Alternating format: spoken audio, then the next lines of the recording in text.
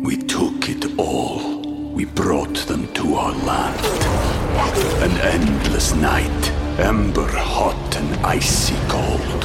The rage of the earth. We made this curse. Carved it in the blood on our backs. We did not see. We could not, but she did. And in the end... What will I become? Senua's Saga. Hellblade 2. Play it now with Game Pass. This episode is supported by FX's Clipped, the scandalous story of the 2014 Clippers owner's racist remarks captured on tape and heard around the world. The series charts the tape's impact on a dysfunctional basketball organization striving to win against their reputation as the most cursed team in the league. Starring Lawrence Fishburne, Jackie Weaver, Cleopatra Coleman, and Ed O'Neill. FX's Clipped. Now streaming only on Hulu. Welcome to the New Books Network. Greetings, everyone. I am Daniel Paris. Welcome to the New Books Network. I'm your host. I'm delighted to have as my guest today Professor Jeffrey Brooks. Excuse me. He writes lots of books. Professor Jeffrey Brooks, he's a professor of history at Johns Hopkins University, and he's the author of the recently published The Firebird and the Fox, Russian Culture Under Tsars and Bolsheviks. That came out from Cambridge 2 years ago. Professor Brooks, thank you so much for agreeing to be on the show. Dan, it's a pleasure to be here, and I'm looking forward to sharing my pleasure in the things that I've studied and that I write about in the book, my take on what I call a century of genius. And it is indeed a century of genius. And although most of my listeners are familiar that I was a Soviet studies Russian specialist as a background, many other listeners won't, and their exposure to Russian literature will be the classics that they covered in a international literature course in college, or maybe even read on their own, the greats, Tolstoy and Dostoevsky, and perhaps a little bit more, often in a Victorian English translation by Constance Garnett. And that may be where their exposure to Russian culture, a few cliches about War and Peace, or the brothers Karamazov, maybe where their exposure ends. And I think what Firebird and the Fox does is explain there's a whole lot more to Russian literary and artistic culture, particularly in this very intense period, the back half of the 19th century and early 20th century, and you really bring that alive in your book. This seems to me, and I kind of know your background, a bit of a life's work, a summa. Do you want to explain how the book came about? Well, it is a summa, and I've written about different aspects of Russian culture, but always about things that I really love. And in this book, I bring together all these characters that you've heard about or read some of: Tolstoy, Dostoevsky, Stravinsky, Kandinsky, Malevich, Chagall, Diaghilev in Ballet Russe, all of these together so that one can see the whole picture. I personally just came on this Russian stuff by accident as a young guy during the Cold War, and I thought it would be cool to study this weird country, and the life goes by. Most of one generation after you, I did the same thing. I entered undergraduate institution and thought that it would be cool to understand the other guy. And so I took Russian language 8 a.m., 5 days a week, little knowing that very few freshmen took Russian language 5 days a week at 8 a.m. So I had a small class, basically the teacher to myself, and down I went the rabbit hole, as did you.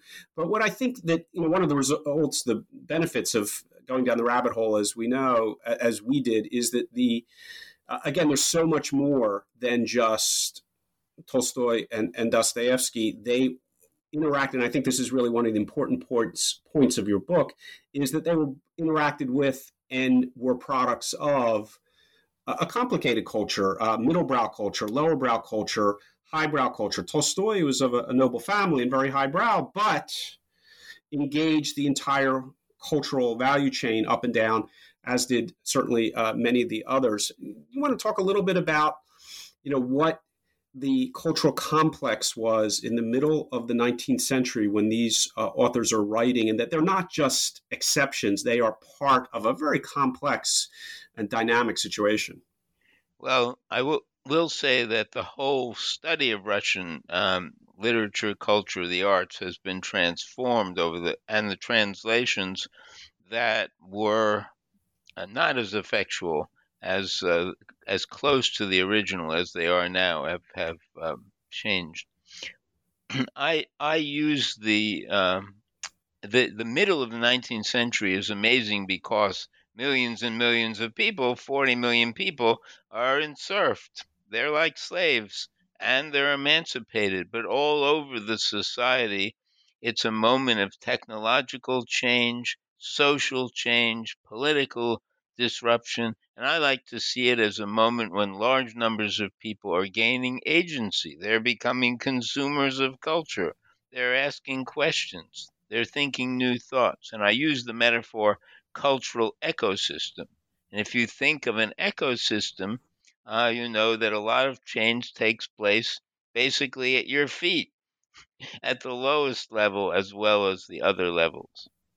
It's probably worth noting for our audience that, again, a Russian serfdom ends in the 1860s, right as the United States is ending slavery as well. These two processes happen in parallel, very separate, but happen in parallel. And so, indeed, it's kind of off to the races for a whole new epoch in both societies. Of course, there's a huge difference. 1861, 3 years before the end of the emancipation of the slaves. And, and these people were indistinguishable from the people who were free. And money became important, which doesn't recognize social class. So there were all sorts of remarkable things happening. And that explains, because my question in writing the book was, how did this happen? Where did all this excitement come from and this originality? And they were able to fall back on traditions, stories of long duration, characters who figure in different kind of stories. So it's a remarkable moment. And a couple of those stories are reflected in the title of your book, The Firebird and the Fox. The Firebird has a particularly strong resonance within Russian culture. You titled the book that way. That is also kind of an homage or response to a prior book on Russian culture, which you may want to mention. But in addition to Billington, a new version, discuss why you were positing that the Firebird is kind of, and it's a central theme that runs through your book. The Firebird stands for art, and it's associated with the most popular, long-lasting Russian stories. Stravinsky's ballet, The Firebird, brings together two stories. One is the folk tale of the Firebird, in which a young guy has to go and fetch a firebird. The firebird's not alive, is alive, powerful, but not a person. And another story in which another young guy has to catch a firebird, but he has a magic helper called the Little Humpback Horse. And both those stories come on stream. So the firebird is a symbol, but it is linked with another figure who is a real living powerful figure, and that's the fool. Why didn't I put a fool on my cover? Because fools don't present that well. So, but the Firebird, and if I say a moment about the cover, if you look at the book online, you'll see there's a beautiful blue Firebird, luminescent, representing creativity, power. And in the ballet, the Firebird whom you think the hero will marry, represents art. And she wins over demons and makes them dance themselves to death in the finale of the ballet, which is quite famous from 1910. And so the fool is the one who goes to catch the Firebird. And Firebird is almost like the beans in Jack and the Beanstalk. You get your Firebird, and then your wonderful adventures begin. And even though you're foolish, your innocence and clarity of moral purpose will win out in the end, and you become a czar or something, a leader. through that. So the point is a kind of a high form of art, a ballet, draws very, very strongly on the Russian folk tradition where the Firebird is present, and with both a new culture of literacy and printing. You may want to explain, Lubki, a little bit that these postcards or woodblocks, which are a really important part of Russian culture, explode in the 19th century as literacy expands. And so the Firebird is a significant part of Russian culture, as is the fox. And maybe a lot of listeners familiar with the challenges of Russian history over the last 150 years will identify with the fox, because that's a different end of the equation. Well, the fox is a wonderful figure in Russian culture and the subject of another ballet by Stravinsky, which is little known and not performed. And if you look at the cover of my book, you will see a wonderful fox, a female figure. The fox in Russian is a vixen. In the most famous folk tale, she is running off with a screaming rooster under her arm, and the rooster has been bragging about all his wives, and he's headed for dinner, her dinner. And she's in the folk tale, she takes him into her burrow, and that's the end. She eats him up or gives him to her kids. But Stravinsky was a male chauvinist, so he changed the ending of the folk tale that he used, and has the buddies of the fox of the rooster rescue the rooster and strangle the fox lady to death. Is it a popular ballet? Not really, but but it's sexy, and the costumes and designs for it are available to look at, and it's a very interesting ballet. So again, high art and low. And dark in the way that, unfortunately, Russian culture does dark really, really well. Just a word of, again, we mentioned Constance Garnett, which is how college undergraduates get to know the Russian classics. By the way, there are recent translations over the last decade or two that are much, much better. For those of you who struggled through Tolstoy or Dostoevsky, there are much, much better translations available. And in the same way, your book also follows up a book that many undergraduates read about Russian culture, James Billington, The Icon and the Axe. A difficult book to read, a long book, but a book that many undergraduates had to slog through.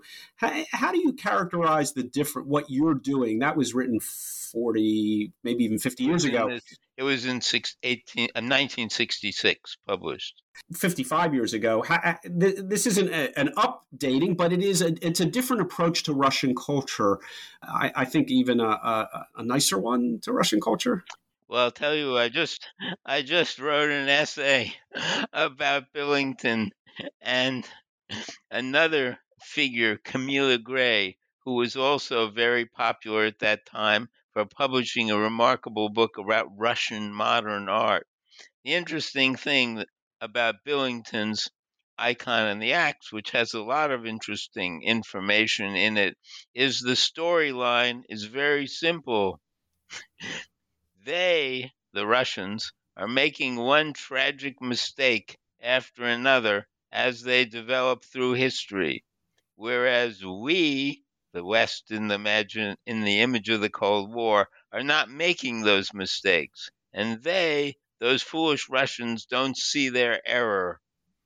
And it's repeated again and again throughout the book. Now, is this a lesson for us today? Not exactly, because our society doesn't look quite so sweet as it did at the peak of the Cold War in '66.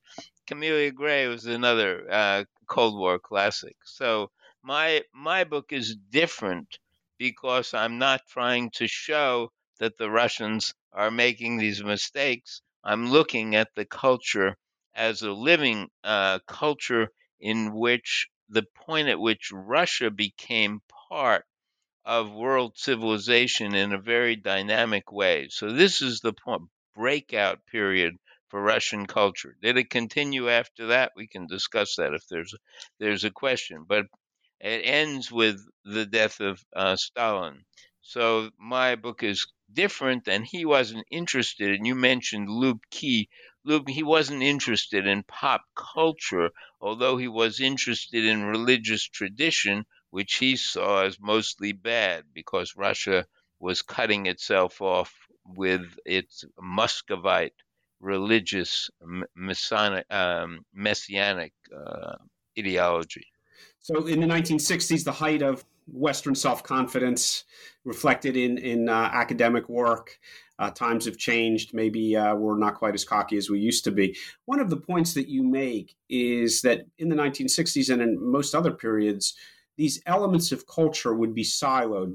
A person who studies music, a person who studies high literature studies high literature, a person who studies studies Lub Key, and the two shall not meet, or the three or the four or the five shall not meet. You really emphasize Russian culture as reflecting all of these trends and activities in a way that I think is very refreshing. These people all knew each other. They all hung out together, and they influence each other. I don't know if you have any stories, cross stories. Diaghilev's Ballet Russe and the people involved in that are a perfect example, but there are others as well where these individuals are all feeding off each other in a way that in a salon, not a Western salon, it's a Russian salon, but in a way that maybe we're not as familiar with in a siloed world. Well, I would make 2 points. Now the world isn't quite so siloed because the woman who is the conductor of the Baltimore Symphony Orchestra, who teaches, I can't remember her name offhand, teaches a class in conducting, invited me to lecture her graduate students about the context for Russian music as a historian. Marian Alsop? Yes. I want credit, folks. I did not look that up on my phone. I did. It took me a moment. I had to think about it. Good for you. There you go.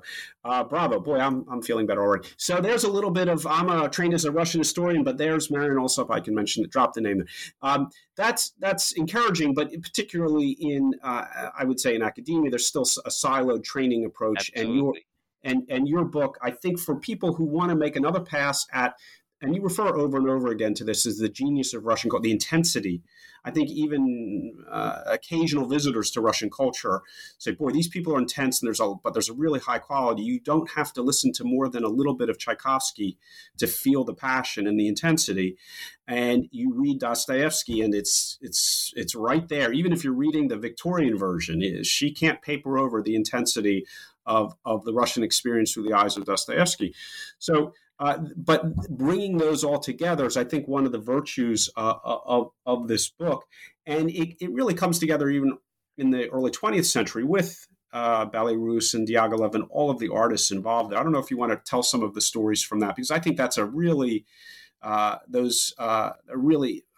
fruitful period of Russian genius, cultural genius.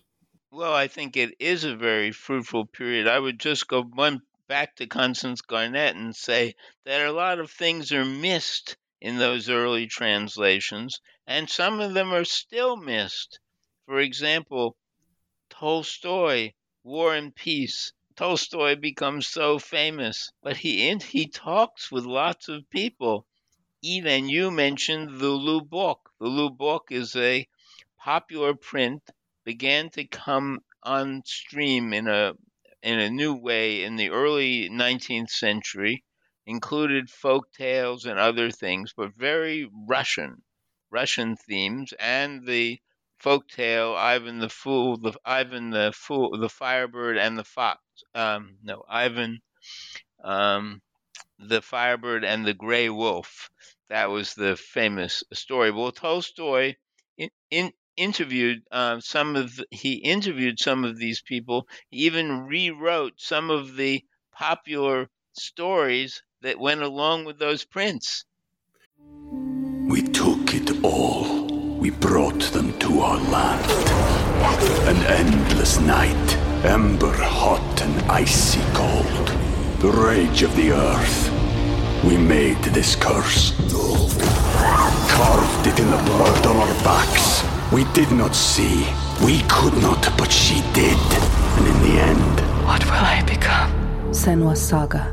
Hellblade 2. Play it now with Game Pass. And so, again, there's more to Tolstoy than just Anna Karenina and War and Peace. And one of the things that you do a nice job is you cover the major players, but you talk a lot about their minor works. which probably deserve more attention than Penguin classics can give them, and therefore, deserve a greater role in understanding the context of Russian culture, these minor works, and how they, in particular, drew upon existing culture, folklore, peasant tales, peasant experiences. All right. I would say that I do bring in the great works and give a new look at them. For example, how many people laughed their way through War and Peace? Not in the Constance Garnett translation. Pavar and Volkonsky have a much better translation of that. But I found the whole thing was embedded with humor, and the humor was very powerful in adding to the meaning of the story. And one popular caricaturist who read, and there was a comic version of War and Peace that it came out as it came out, said, looking at some scenes in War and Peace, heck, if this is possible, anything is possible, which is a very subversive idea. So I'm hoping that reading the book gives a deeper meaning. For example, in the Brothers Karamazov, there's this saintly Alyosha, the saintly youngest brother, just as in the stories of folk tales, the younger brother's the one. And without understanding the role of the fool, and there's a secular fool and a holy fool, you can't really understand the Brothers Karamazov. Or you can understand it, you can read it as a weird and overly long murder mystery, but you don't get the full moral whack of it, so to speak. Or take Stravinsky's Firebird Ballet. It begins with the Firebird dancing around the hero, who doesn't look like a fool, because fools don't sell well. And you think they're going to get married, but she represents art. And in the end, as I mentioned, she liberates the hero who's helpless before evil without the power of art. So I add to that. Or take a pick. Kandinsky did a famous image, a painting of the Firebird, but it has baffled art historians. Where the heck is the Firebird in this picture, and why is it called the Firebird? It's called the Firebird because the Firebird is taken not from the folk tale, but from the children's story, The Little Humpback Horse, and the images embedded in that story, such as a lady sitting on a blanket on what looks like a beach. She's going to be kidnapped by the hero soon after. They come from the popular story, The Little Humpback Horse. So you miss the point of Kandinsky's wonderful picture if you don't know the background. And you make the point, moving on to the 20th century, and maybe we'll circle back to Sure. the revolutionary period and the intensity, and the ironic fact that the Ballet Russe never performed in Russia. It was too complicated for Russia. But you do move, and you make a fascinating point that in the Soviet period, the soft underbelly to appreciate the cultural complexity that was there was viewed through children's literature. The regime was too on top of the adult literature, but that the cultural traditions lived on, including humor, including sort of forms of resistance, light forms of resistance through children's literature. I thought that was really a fascinating section. You want to describe that a little bit? Yes, I can give you a couple of examples. Well, of course, the danger of losing your life, and people had to make do with the tough times they lived in, and very dangerous. So I'm going to give you a couple of examples of the power of children's literature to understand some great works related to them. One of my favorite stories is a story from 1923 called The Monster Cockroach. A cockroach arrives. All the animals that are happy bow down before the cockroach. They're frightened of this small cockroach. And the cover, by a very interesting artist, shows hippos bowing down to the cockroach, showing their behinds. Yes, that image is in the book. In the book, and there are a lot of images, and it dates from 1923. Run the clock along, and 20 years later, in 1933, a famous poet, Osip Mandelstam, a Jewish poet, I might say, uh, wrote a poem called Goretz, the Mountaineer, about Stalin. And in that poem, which cost him his life because someone heard him repeat it and then repeated it to the police, in that poem, he refers to the cockroach as the cockroach whiskers or mustache. And he also uses the phrase, the bug's thin-necked followers. What he does is he references this children's story. So what happens over time? Stalin, who had all the power in his hands, is trying to create his image. But Mandelstam, who lost his life for this poem, stuck him with this image of cockroach mustache, cockroach whiskers. Tarakan, tarakan, tarakanshina. That's exactly right. Boy, your Russian is good. And I'll give you another example. Let's see, I have a note here. While you're looking for the example, I just will mention there, this book has dozens upon dozens of beautiful color plates. It's not a coffee table book, but in the middle it has dozens of coffee table color plates. And I can tell you that university presses like Cambridge don't like to print books with high quality color plates. So you must have done quite a job persuading them to do it, because it really adds lots of Lubki, these wood prints, and lots of other images highlighting the cultural context, that is the popular cultural context, the influences from above and below, and it really adds a lot of material, a lot of quality to the work. So congratulations on whatever you said to Cambridge. Well, I don't know what I said, because remarkably they sold it and are still selling the hardback at an incredible price for Cambridge, but that's what they decided. Well, I would give you a second children's story. It's called The Story About a Silly Mouse by Marshak, who was a famous poet. And this leads to Shostakovich. So the story comes out in 1925. A little mouse doesn't like the lullabies her mom sings. The mom asks a bunch of animals. They all sing. Finally, she asks a cat.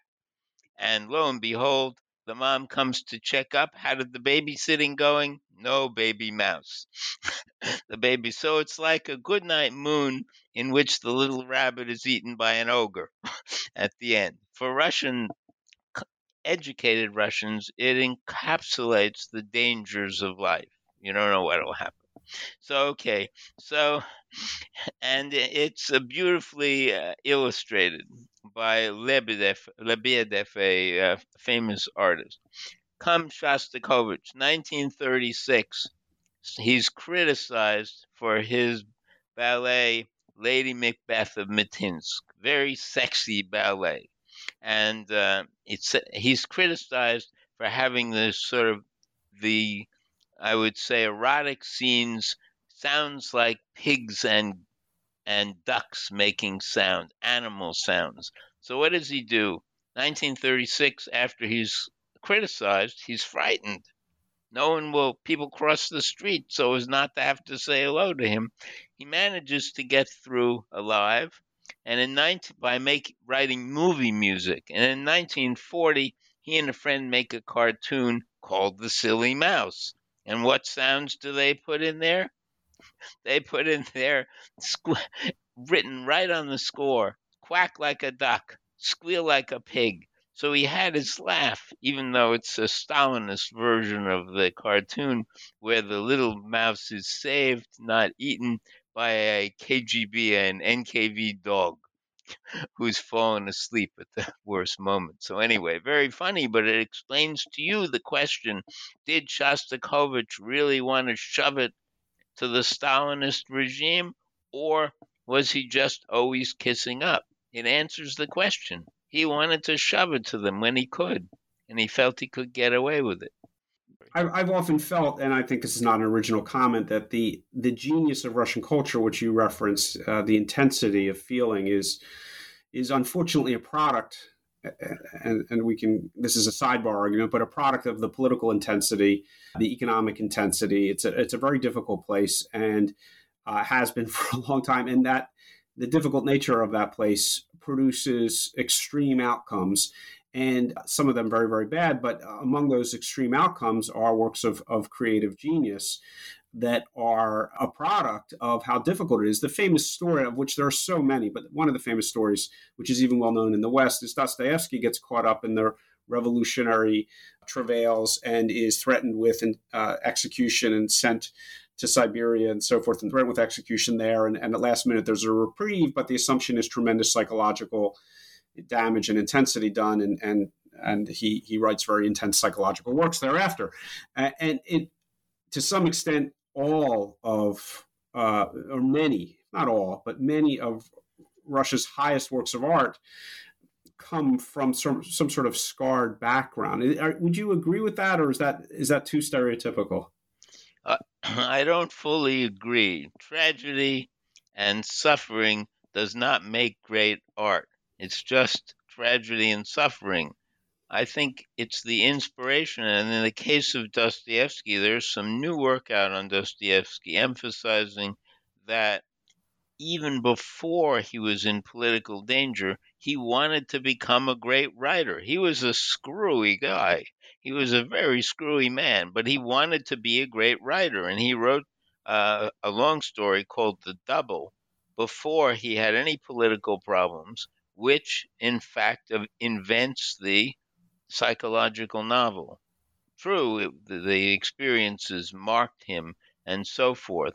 But what even more marks and goes straight through to the Ballet Russe is the emphasis on the free professions of which culture was such a big part.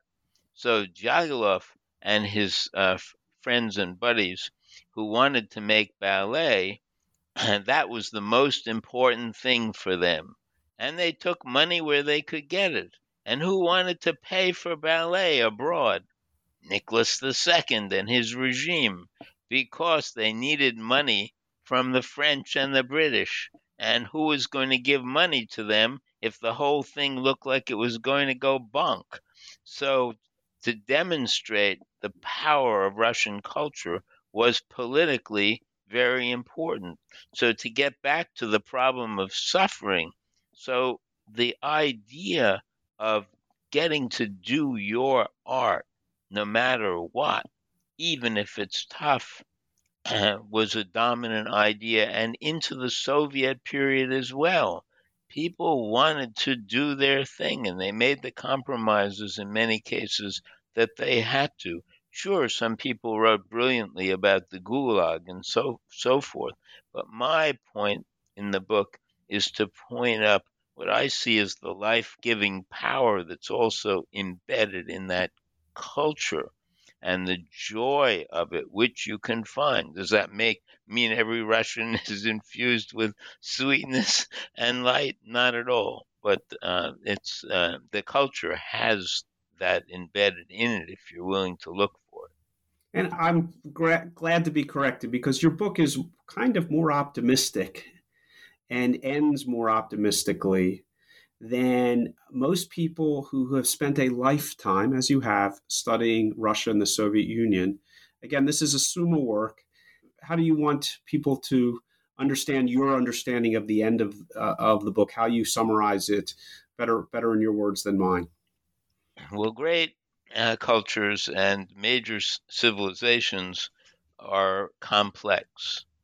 So you can find different messages in them. And I wanted to show that it is not a one-dimensional culture. And the things I brought out, just to give a couple of examples, we think of Chekhov as a moral writer, but Chekhov in the beginning wrote some pretty nasty caricatures when he was trying to make a living as a writer, not as a doctor. He said writing was his mistress, doctoring was his wife. So, and if you go into the Soviet period, Platonov, who was one of the most famous writers, one of the few Soviet writers who was of proletarian origins, what were among his very last works is a collection of folk tales in which he seizes the podium, so to speak, to say, I am talking about the national tradition. And what are those folk tales about? Goodness. And in one of them, the hero survives. He lets loose a demon and has to follow his wife, and to win back his wife, he has to answer some impossible questions. But in the end, he does, because people and creatures he's helped out of kindness help him. So it's an incredibly moving statement to the end. So I think there's a lot of that in Russian culture, and I've tried to bring that out. And the same with censorship. Censorship isn't positive; it's negative. But the censors are never as smart as the writers and cultural creators they come up against. So there's a lot of room to dodge and finesse. And ultimately humanity to emerge. With in a very difficult environment, humanity comes to the fore. The book is The Firebird and the Fox, Russian Culture Under Tsars and Bolsheviks. Professor Jeffrey Brooks, thank you so much for having written this.